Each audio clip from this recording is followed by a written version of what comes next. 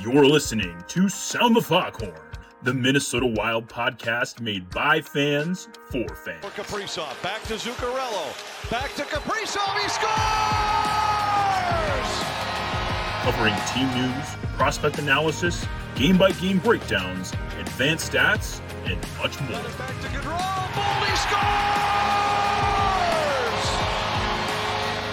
And now, here are your hosts, Brett Marshall, Zeke Boyott, and Justin Bakke.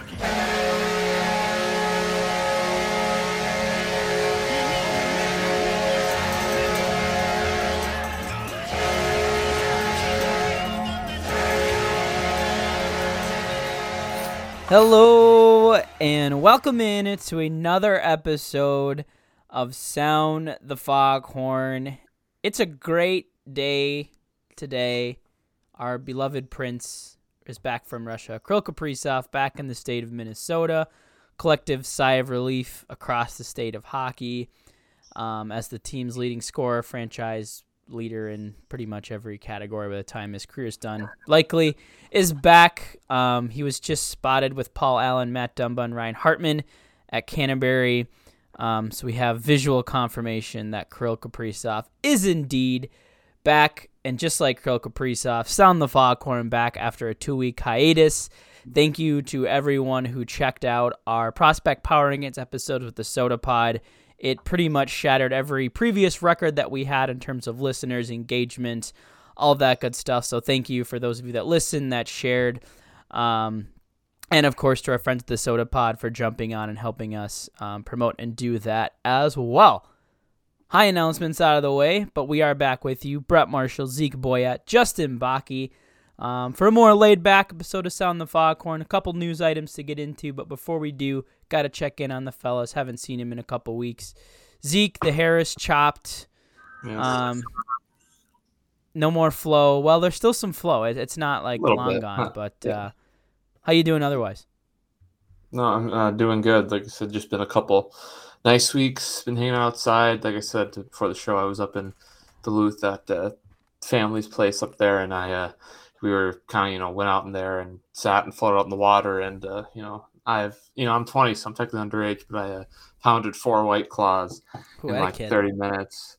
And being that I had never drank before, I immediately got up in the boat, and I'm like, why do I feel woozy, foggy in the head? And, well, I know why now. So welcome to alcohol. Did not feel good the rest of that day, but that was my fault. It was a good time in the moment. Just wait till that becomes 4 shots in a half an hour. Oh, God. And then we'll talk.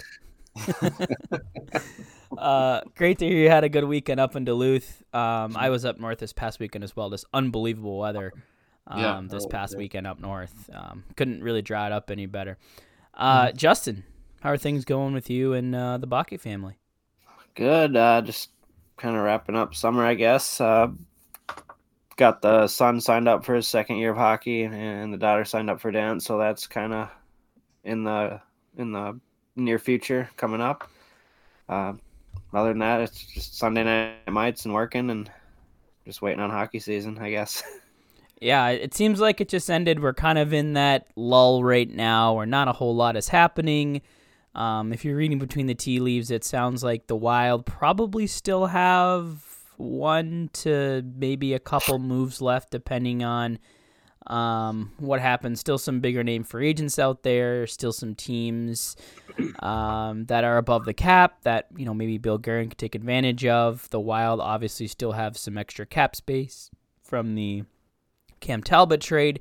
Could still potentially clear more with trades of a Tyson Jost, Dmitry Kulikov, a Matt Dumba. So it seems like there's maybe still one more move. We'll continue to kind of wait on that. Obviously, if something were to happen, we'll do our best, much like we did with the Talbot trade, to get on as soon as we can and break that down. But aside from that, Kaprizov coming back. Not a ton other news on the professional Wild front.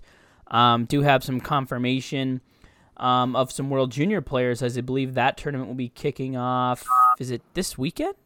Next week? It is. Let me check. I believe it's the 9th. Yeah, so just under a week from today, the World Juniors that were postponed back in December will be be made up over in Edmonton here in about a week. And as we always do now, it seems plenty of prospects to watch in that tournament. So we'll briefly flip it over to Justin, our resident prospect news updater, for just the kind of players that we'll be able to keep an eye on during the technically the 2022 World Juniors. Yeah, so the dates are August 9th to August 20th. It sounds like it'll be televised on TSN and then the NHL Network and Fubo TV.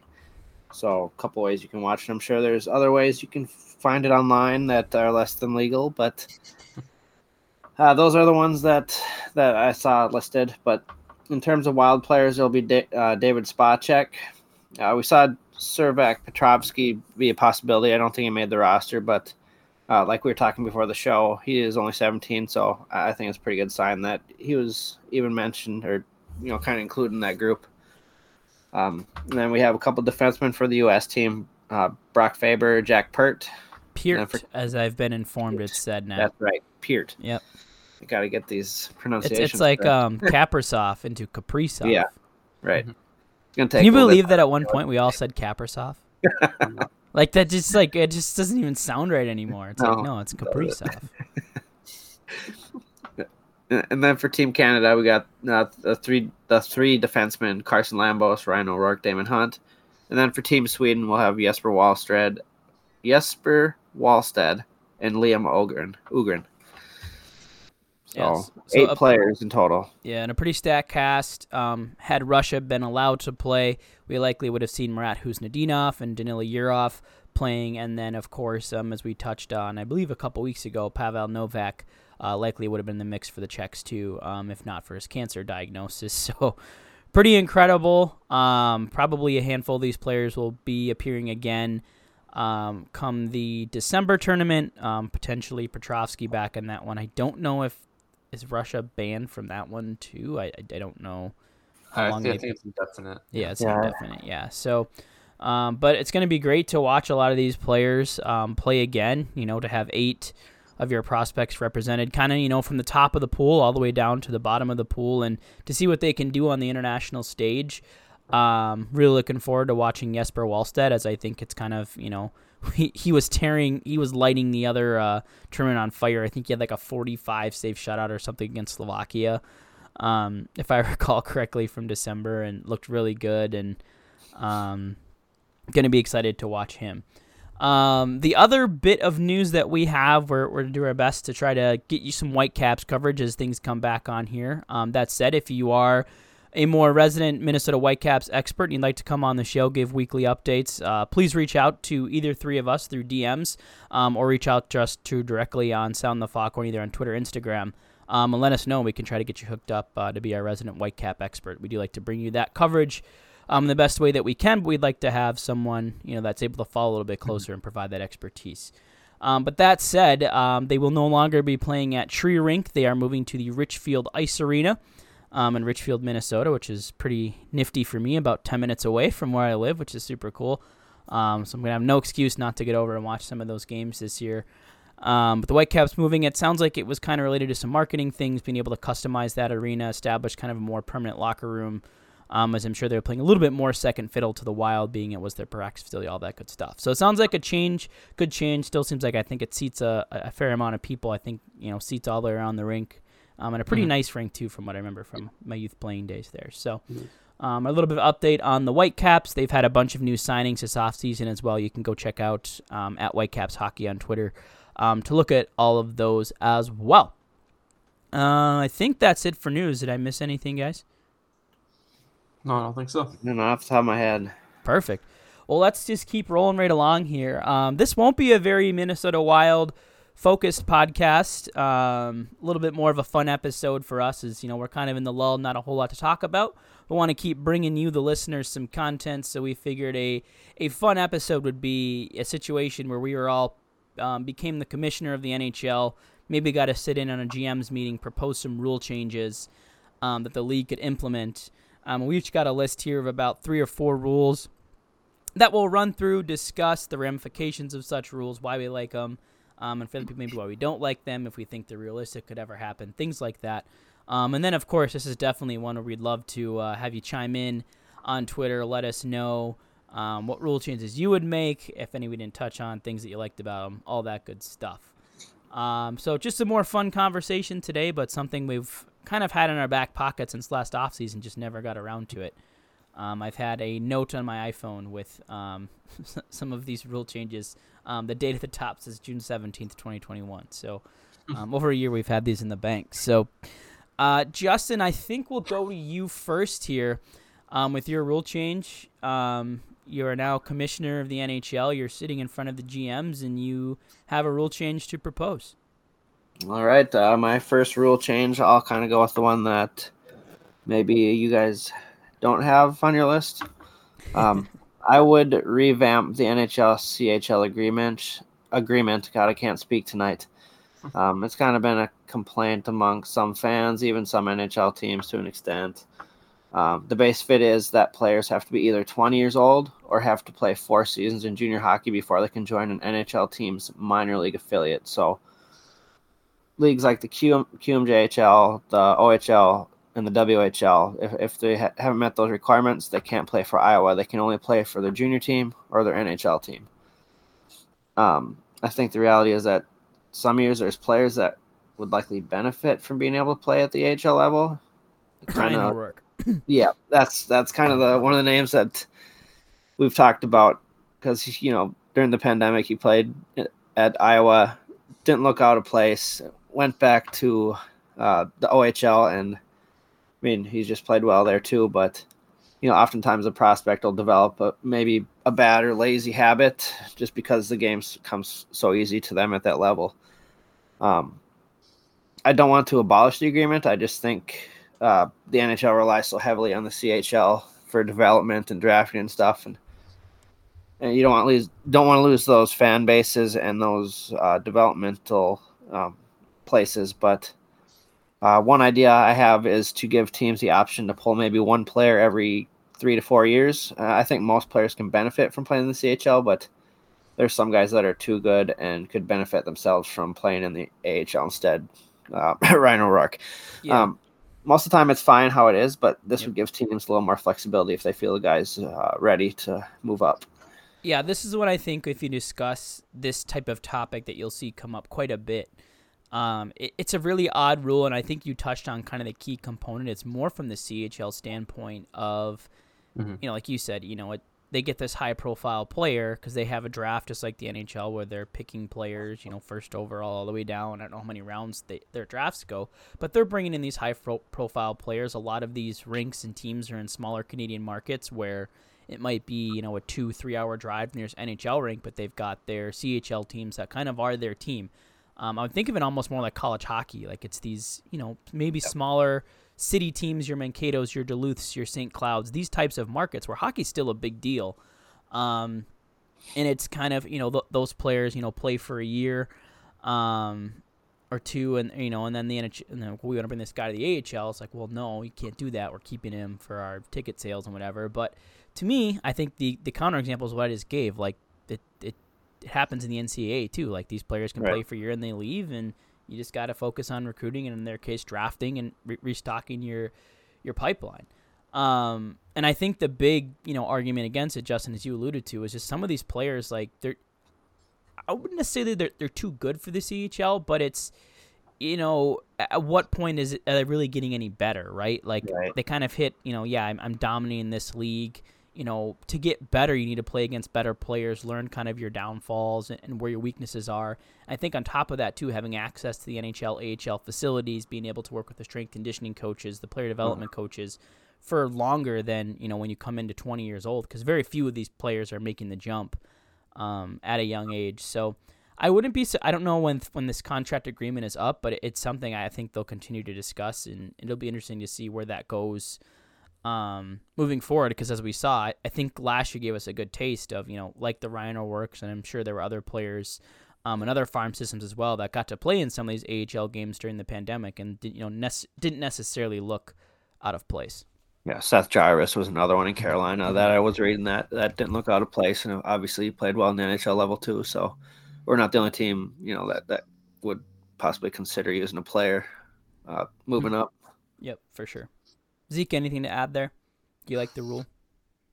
I mean, yeah, no, I think I agree with just bringing that one up. That's kind of seems like it's another one that's been talked about a lot recently, especially the last 3 or 4 years. I mean, like you mentioned, you obviously don't want to completely poach, that those leagues, all their players, because they are their own separate businesses and all that. But I mean, then at the same time, it's not like because they might say, if the big team like that had back when Connor McDavid was in there or somebody, I mean, him coming into some town way up in northern Ontario was probably the big draw business wise. But then again, at the same time, I mean, like you guys said, it's what's most important for the players' development. It's probably should what be the NHL considers most important. And I mean, like you said, I think it's a good idea that you brought up the fact it doesn't have to be necessarily just a blanket thing where everybody is allowed to go or everybody has to stay. You can have a middle ground for sure. Absolutely. And as we're sitting here recording, an idea popped into my head. We're going to make all of you the league GMs on Twitter. So stay tuned. Probably on either Friday or Saturday, we'll post a thread of all of our rule changes, and you get to vote approve or deny in that Twitter thread. So keep an eye out for that. We'll have you vote. We'll see if any of these pass. And then, of course, leave your comments what you like, don't like about the rules. So Zeke, we'll go next to you. Part of this three-headed new commissioner committee that's been formed. Sound the Foghorn now runs the NHL. We're bringing another rule proposal to the table. What you got? So now this one, I mean, I think we all had a somewhat version of this, so you guys can obviously chime in too. But my kind of first rule change idea was to make the 3-on-3 instead of a 5-minute 3-on-3 and shootout to a 10-minute overtime 3-on-3. Keep the same, and then if there's no winner, just have a tie. And I think. Just you mentioned this, but at that point too, I think you would just go, winner gets 2 points, loser gets 0, because the NHL always brags about their parity. But I mean, to be completely honest, the whole loser point thing is almost forced parity in that because you think about it, there's not really any other league in the world where you're rewarded in a way for losing a game. I mean, I know it's not exactly like that, but it just seems a little bit forced. And the other thing that's always mysterious is why people are so afraid of ties when they were around for the first 80 years of the league's existence. I think at that point, if you go to 10-minute overtime too, I don't think your odds of having very many ties are as the same they were back in like 2003 or whatever, especially with the way the game is played now. So I just think this prevents big games like with Vegas had 3 straight shootouts to end the year to determine their season, for example. It prevents those games from being the big important moments to be basically a skills competition. So to recap here, so it's kind of a two-folded change on your end. So one is completely dropping the loser point. It's 2 if you win, doesn't matter if it's regulation, overtime, 0 if you lose, and then a tie, each team would get 1. Mm-hmm. Yeah, that's got it. Justin, your thoughts? I mean, this is one of my 3 rule changes that I came up with too. So, I'll kind of give my thoughts on. I mean, I agree with that overall. I do want to abolish the loser point and abolish the shootout as well. Mm-hmm. I feel like the shootout, like Zeke said, is more of a individual skills thing, not like a team thing, really. I don't like games being decided on individual skill, which, take it for what you will. Mm-hmm. My idea was maybe like 5 minutes of 4-on-4, then move to 10 minutes of 3-on-3. It'd still be exciting for the fans. And then I feel like with the loser point gone, it would up the intensity of teams wanting to win and finish it off. And after that 4-on-4 and then 3-on-3, it becomes a tie. Yeah, this is one I've definitely gone back and forth on in my opinions. I think top of the list for me is, get rid of the shootouts. They were fun when they started. They're fun in skills competitions, but to me, it'd be like, it's like baseball doing a home run derby or the NBA doing a free throw contest. It's just, you might just have players that are better at breakaways or a goalie that's better on breakaway control. It doesn't necessarily mean you were the better team in the game. And how many games have we seen that have just been fun from puck drop to the final whistle than to have it decided by some stupid shootout game? It's dumb, and it's great when it works in your favor, but even then, it's like, the one I think that comes to mind, I think the Wild-headed game against the Maple Leafs, maybe that might have gone to a shootout. That was fun from the whole game, and it got decided in a shootout. It's like, well, this kind of felt lame. So I'm all for that. I think my maybe dissenting opinion with the rule would be I'm okay with the loser point, but modify the entire point system where you now get 3 points for winning in regulation, 2 for overtime, and 1 for the overtime loss. Essentially, all the games now become a 3-point game. You can still have the tie in there, and then it becomes 1 point each. Like you essentially lost that extra point. Because I think that really incentivizes. Because I think at times you can see teams get tired end of games like, well, let's just go to overtime. You know, we'll get our point and move on. So I think it in a way incentivizes like, yeah, you can still go to overtime, get 1 point, or you can try to win this now, and you basically get 2 extra points by winning the game. And I think you'd really start to see separations of these teams that are getting things done in regulation while still rewarding the teams that are losing in overtime, but not necessarily, also still giving a reward to those teams that maybe just don't have as, again, the 3-on-3 can be a little bit more of a skills thing. Maybe if their systems aren't as good in 3-on-3, they can still squeak out that 1 point. So I would think that'd be my one addendum to it. And I think the other piece is just more of a semantics thing. I would maybe push like an 8-minute overtime, 10 maybe get a little long. That's a whole half a period. Yeah. But at the same time, too, I think you'd be hard pressed, I think, for one of the teams not to score 3-on-3 after 10 minutes. So more of a semantics thing there, 8 to 10 minutes, and then I would move it to a 3-point system. But so that'd be my only disagreement there. But overall, I think we're all generally in the same page. Just some minor tweaks here and there. And I do like the addendum. I guess the biggest thing I want to get rid of is the shootout. Yeah. I'd be fine with changing the point system like that, but first and foremost, I think that shootout's got to go. Yep, 100%. Yep, agreed. All right, we'll move into one of my rules next. This is one I've talked with my dad on and off, and to me it just makes too much sense. And it's where a face-off is to start a period when the previous period ends during a power play.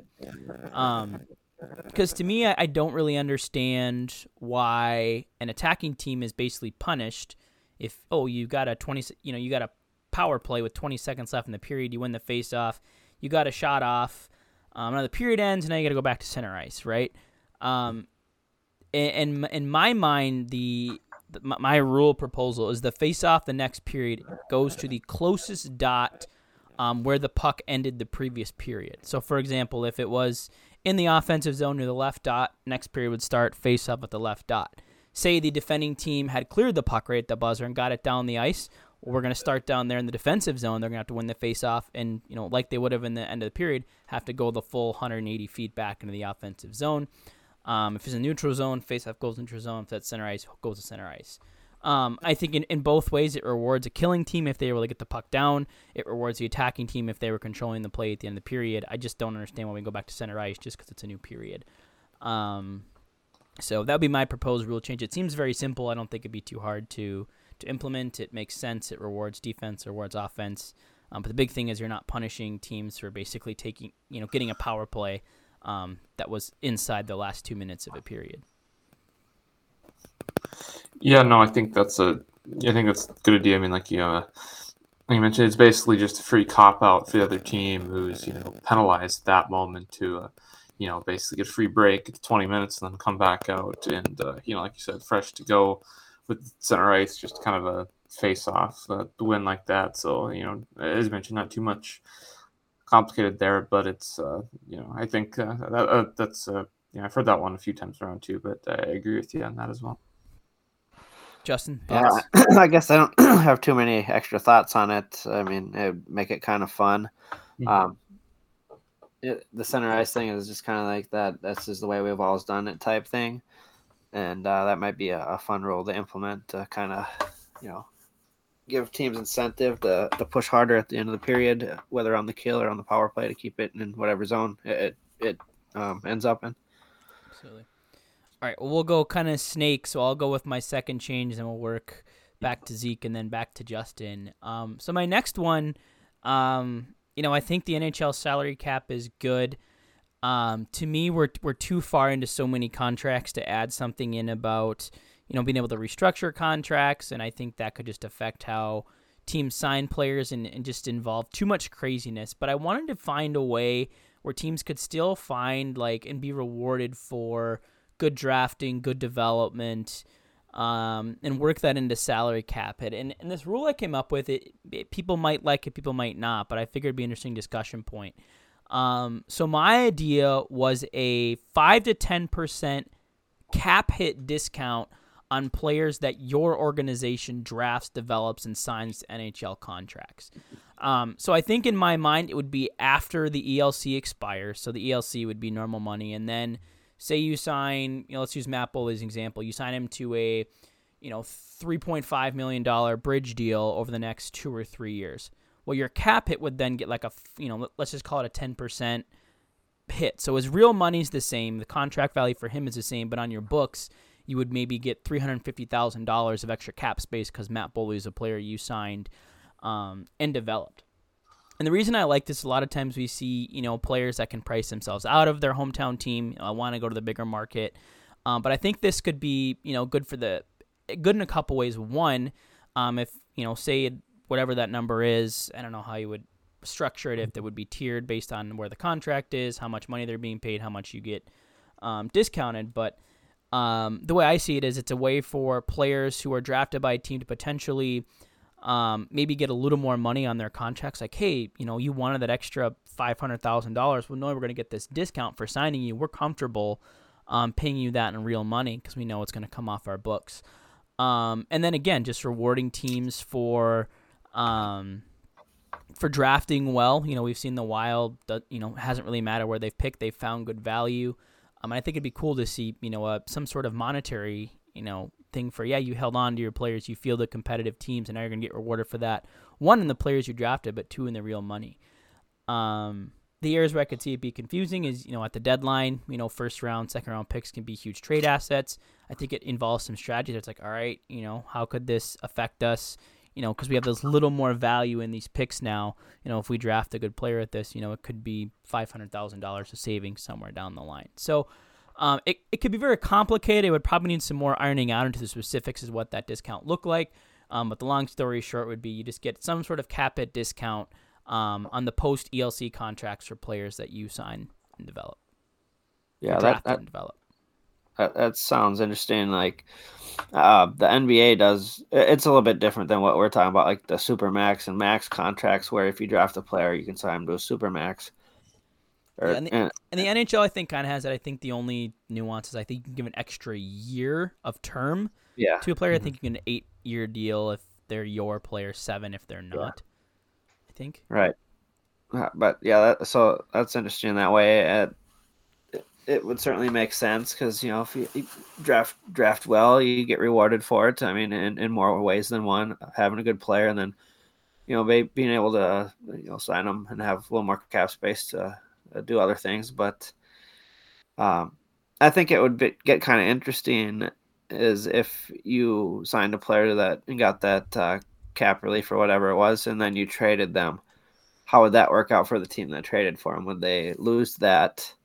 It would just be normal. It would just be like a normal trade right now. They would just be the normal cap hit. Yep. And then your team would now be back. You'd shed their whole contract, but now you've lost your discount that you had on that player. That would make Judd Brackett even more valuable than he is. Exactly.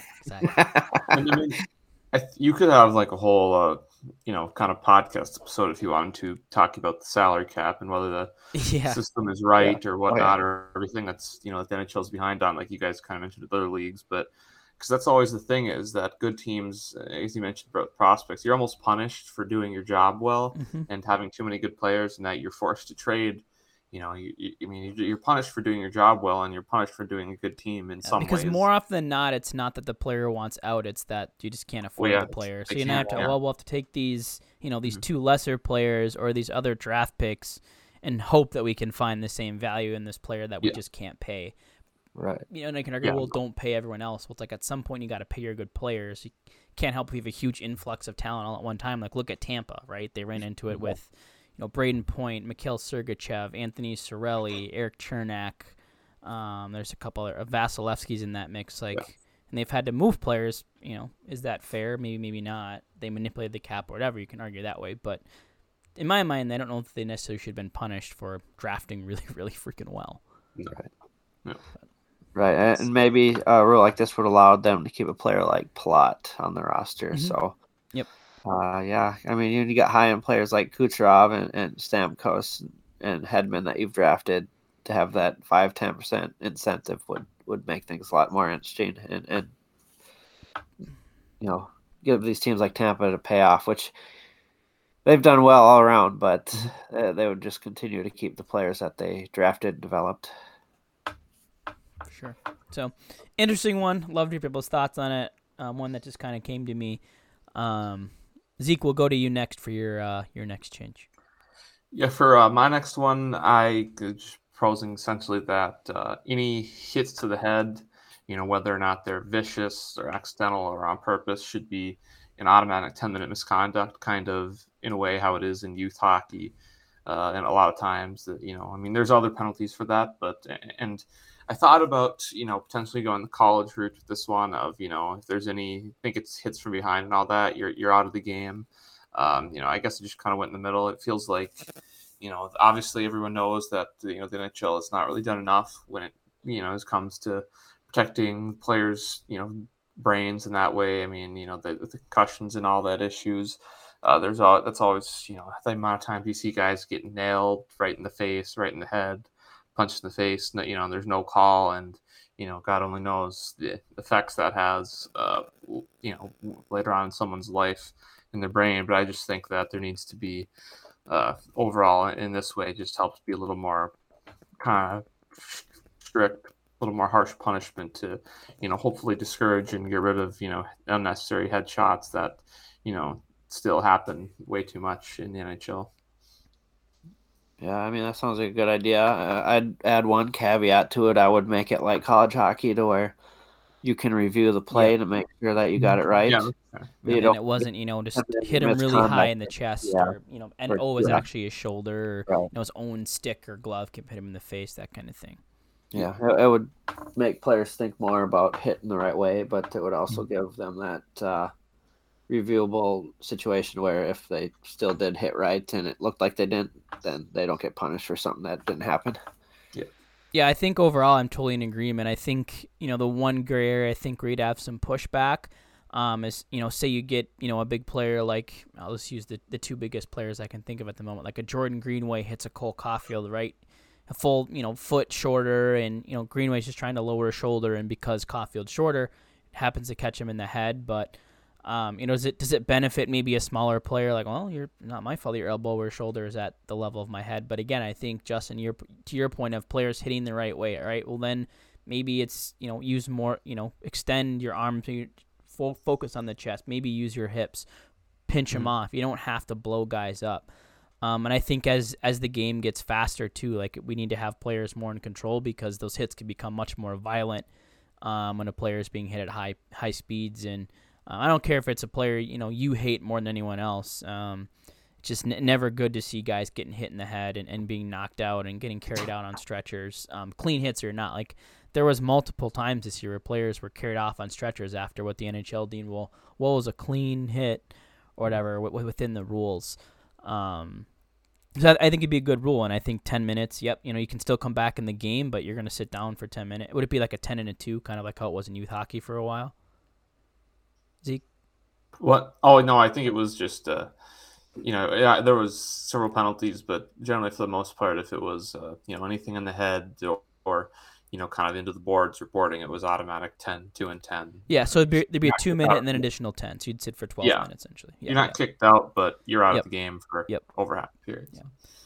No, I think that's good, and I think that's one I think the current NHL regime refuses to kind of acknowledge. We've seen the Batman kind of denying the CTE. We've seen the NFL, with contact sports, and them refusing to believe, it didn't come from hockey or whatever. But, I think that'd be a good one just to protect players and making sure that the star players are, continue to be seen on the ice and, maybe forcing these enforcers and these big hitters. You can go out and you can do your job, you can hit, but make sure you're doing it clean and we're not headhunting. And I think that naturally, too, would probably just, limit fighting in a way as well, which I don't necessarily think is a bad thing. If players can't get cheap shot, there's no reason to fight guys. So I like that one. Justin, to you next. All right. So this is actually my last real change because Zeke's first real change was my second. So I would like to change the playoff format. I don't like how it is because you get these matchups that are in the first round that could be a conference final type matchup. And I don't like the in-division playing in-division, like just being that's what it is right now. I'd like to go back to the 1 versus 8, 2 versus 7, 3 versus 6, 4 versus 5 format. I mean, you could do like a 1 versus 16 and all the way back down like that, but I don't want to get rid of the conferences. Mm-hmm. I like the rivalries that spur from those conference matchups. Those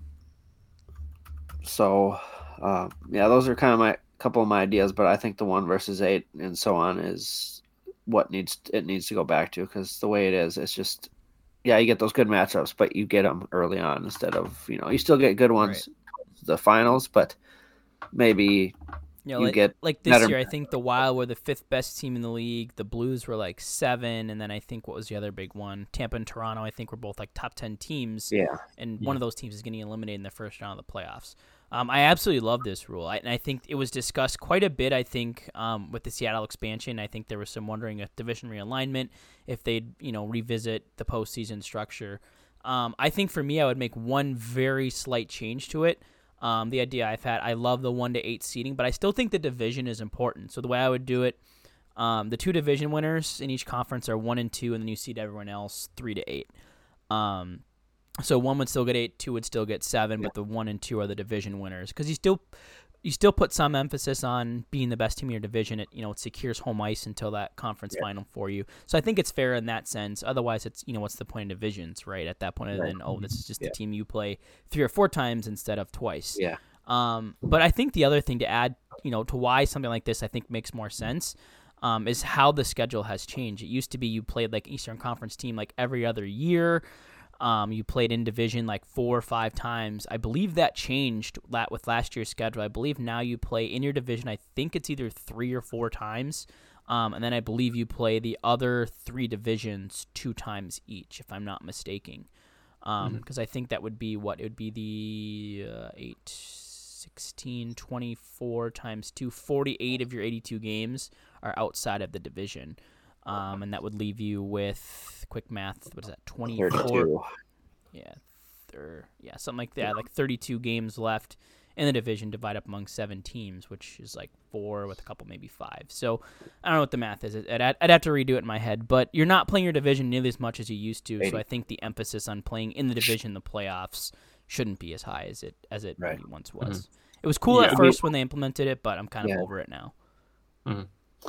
Yeah, no, I mean, it's obviously, some people go, well, people complain about it affects your team, but I think it's just, you almost make the regular season meaningless when there's, no reward really for, I guess you could say Colorado got it, but that they would have beaten anybody because they were just that good. But, they're like as you said, it just feels like there should be some reward, no matter how big, for, being as good as you are. Reality, the Wild with the 2 seed in the Western Conference last year, and like Brett mentioned, they got to play like the 4th. So, I think both formats.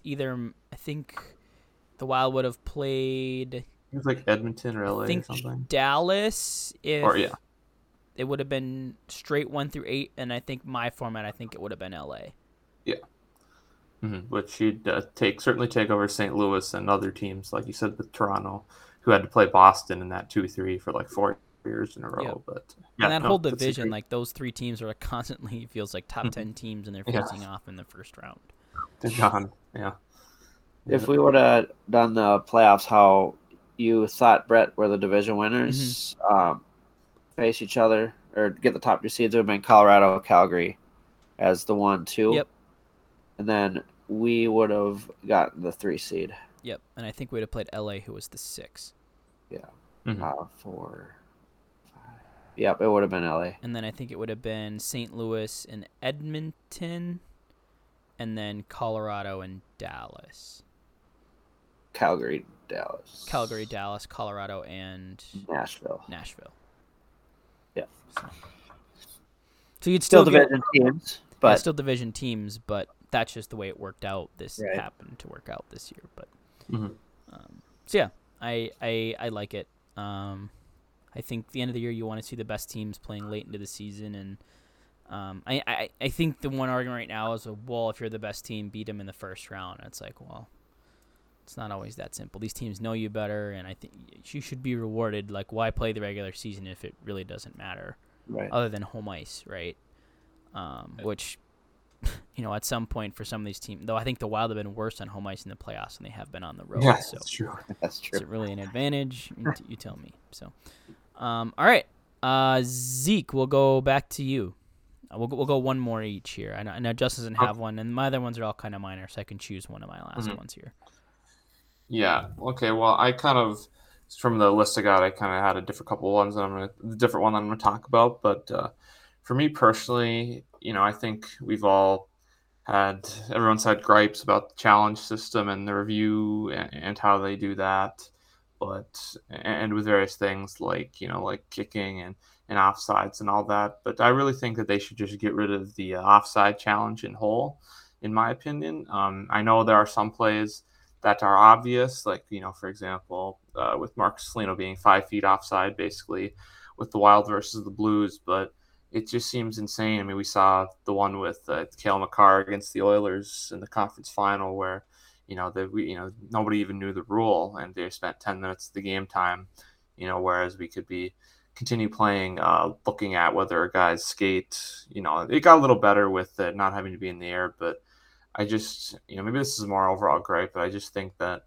they've wasted so much time on offside reviews. And I feel like if that was the way it was for 50 years before that, sometimes they missed calls. I mean, it seems like that just happens, but I don't know. I guess it might just be an overall more gripe, and it did get a little better this year, but I still think the fact that, you waste every 2 games, you waste 10 minutes looking at whether a guy's foot was a millimeter off on the blue line or whatnot is just, I don't think it's really necessary overall. But yeah, that's one I'm definitely conflicted on, because I think, in a situation like Foligno's, like, okay, he was 5 feet offside, it was obvious, but they didn't call it, like, that needs to come back. Like, they missed that, right?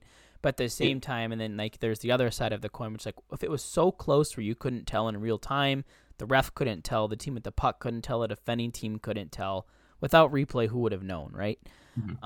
So what's the point in reviewing it for a millimeter, in your situation? So it's one I go back and forth on a lot, and adding subjectivity to it just makes it even more murky. Like, well, if it's obvious, well then, what becomes obvious, right?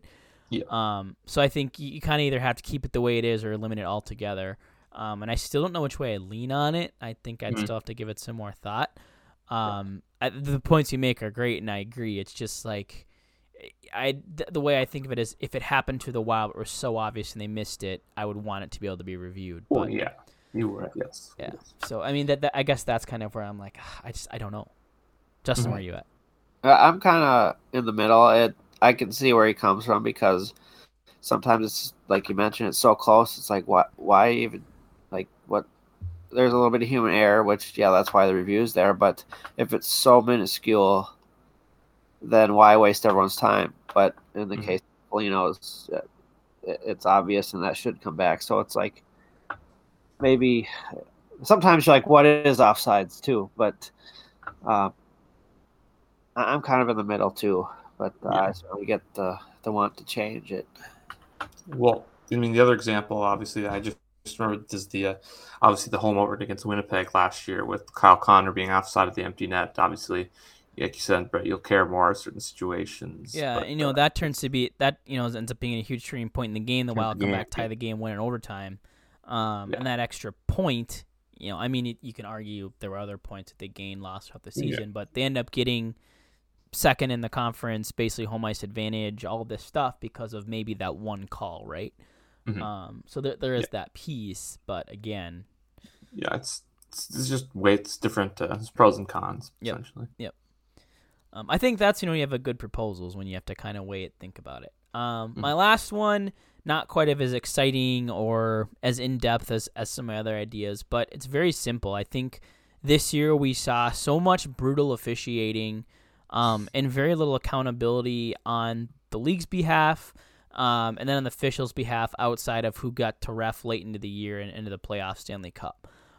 If we can come out and publicly fine players for actions on the ice, for penalties, if we can hold coaches accountable for what they say in post game, if we can hold GMs accountable for saying things tampering, I don't think the refs should be any different.